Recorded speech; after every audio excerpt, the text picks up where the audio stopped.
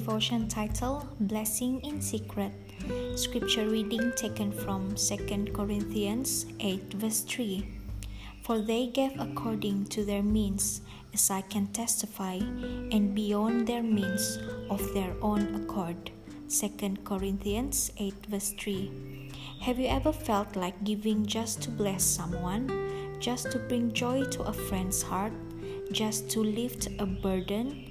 There's something rather exciting about giving in secret, isn't there? And when you reach way down deep, giving out of your own need, it's even more fun. Today, take inventory of the people in your life. Who can you bless in secret? Thank you for listening, and God bless.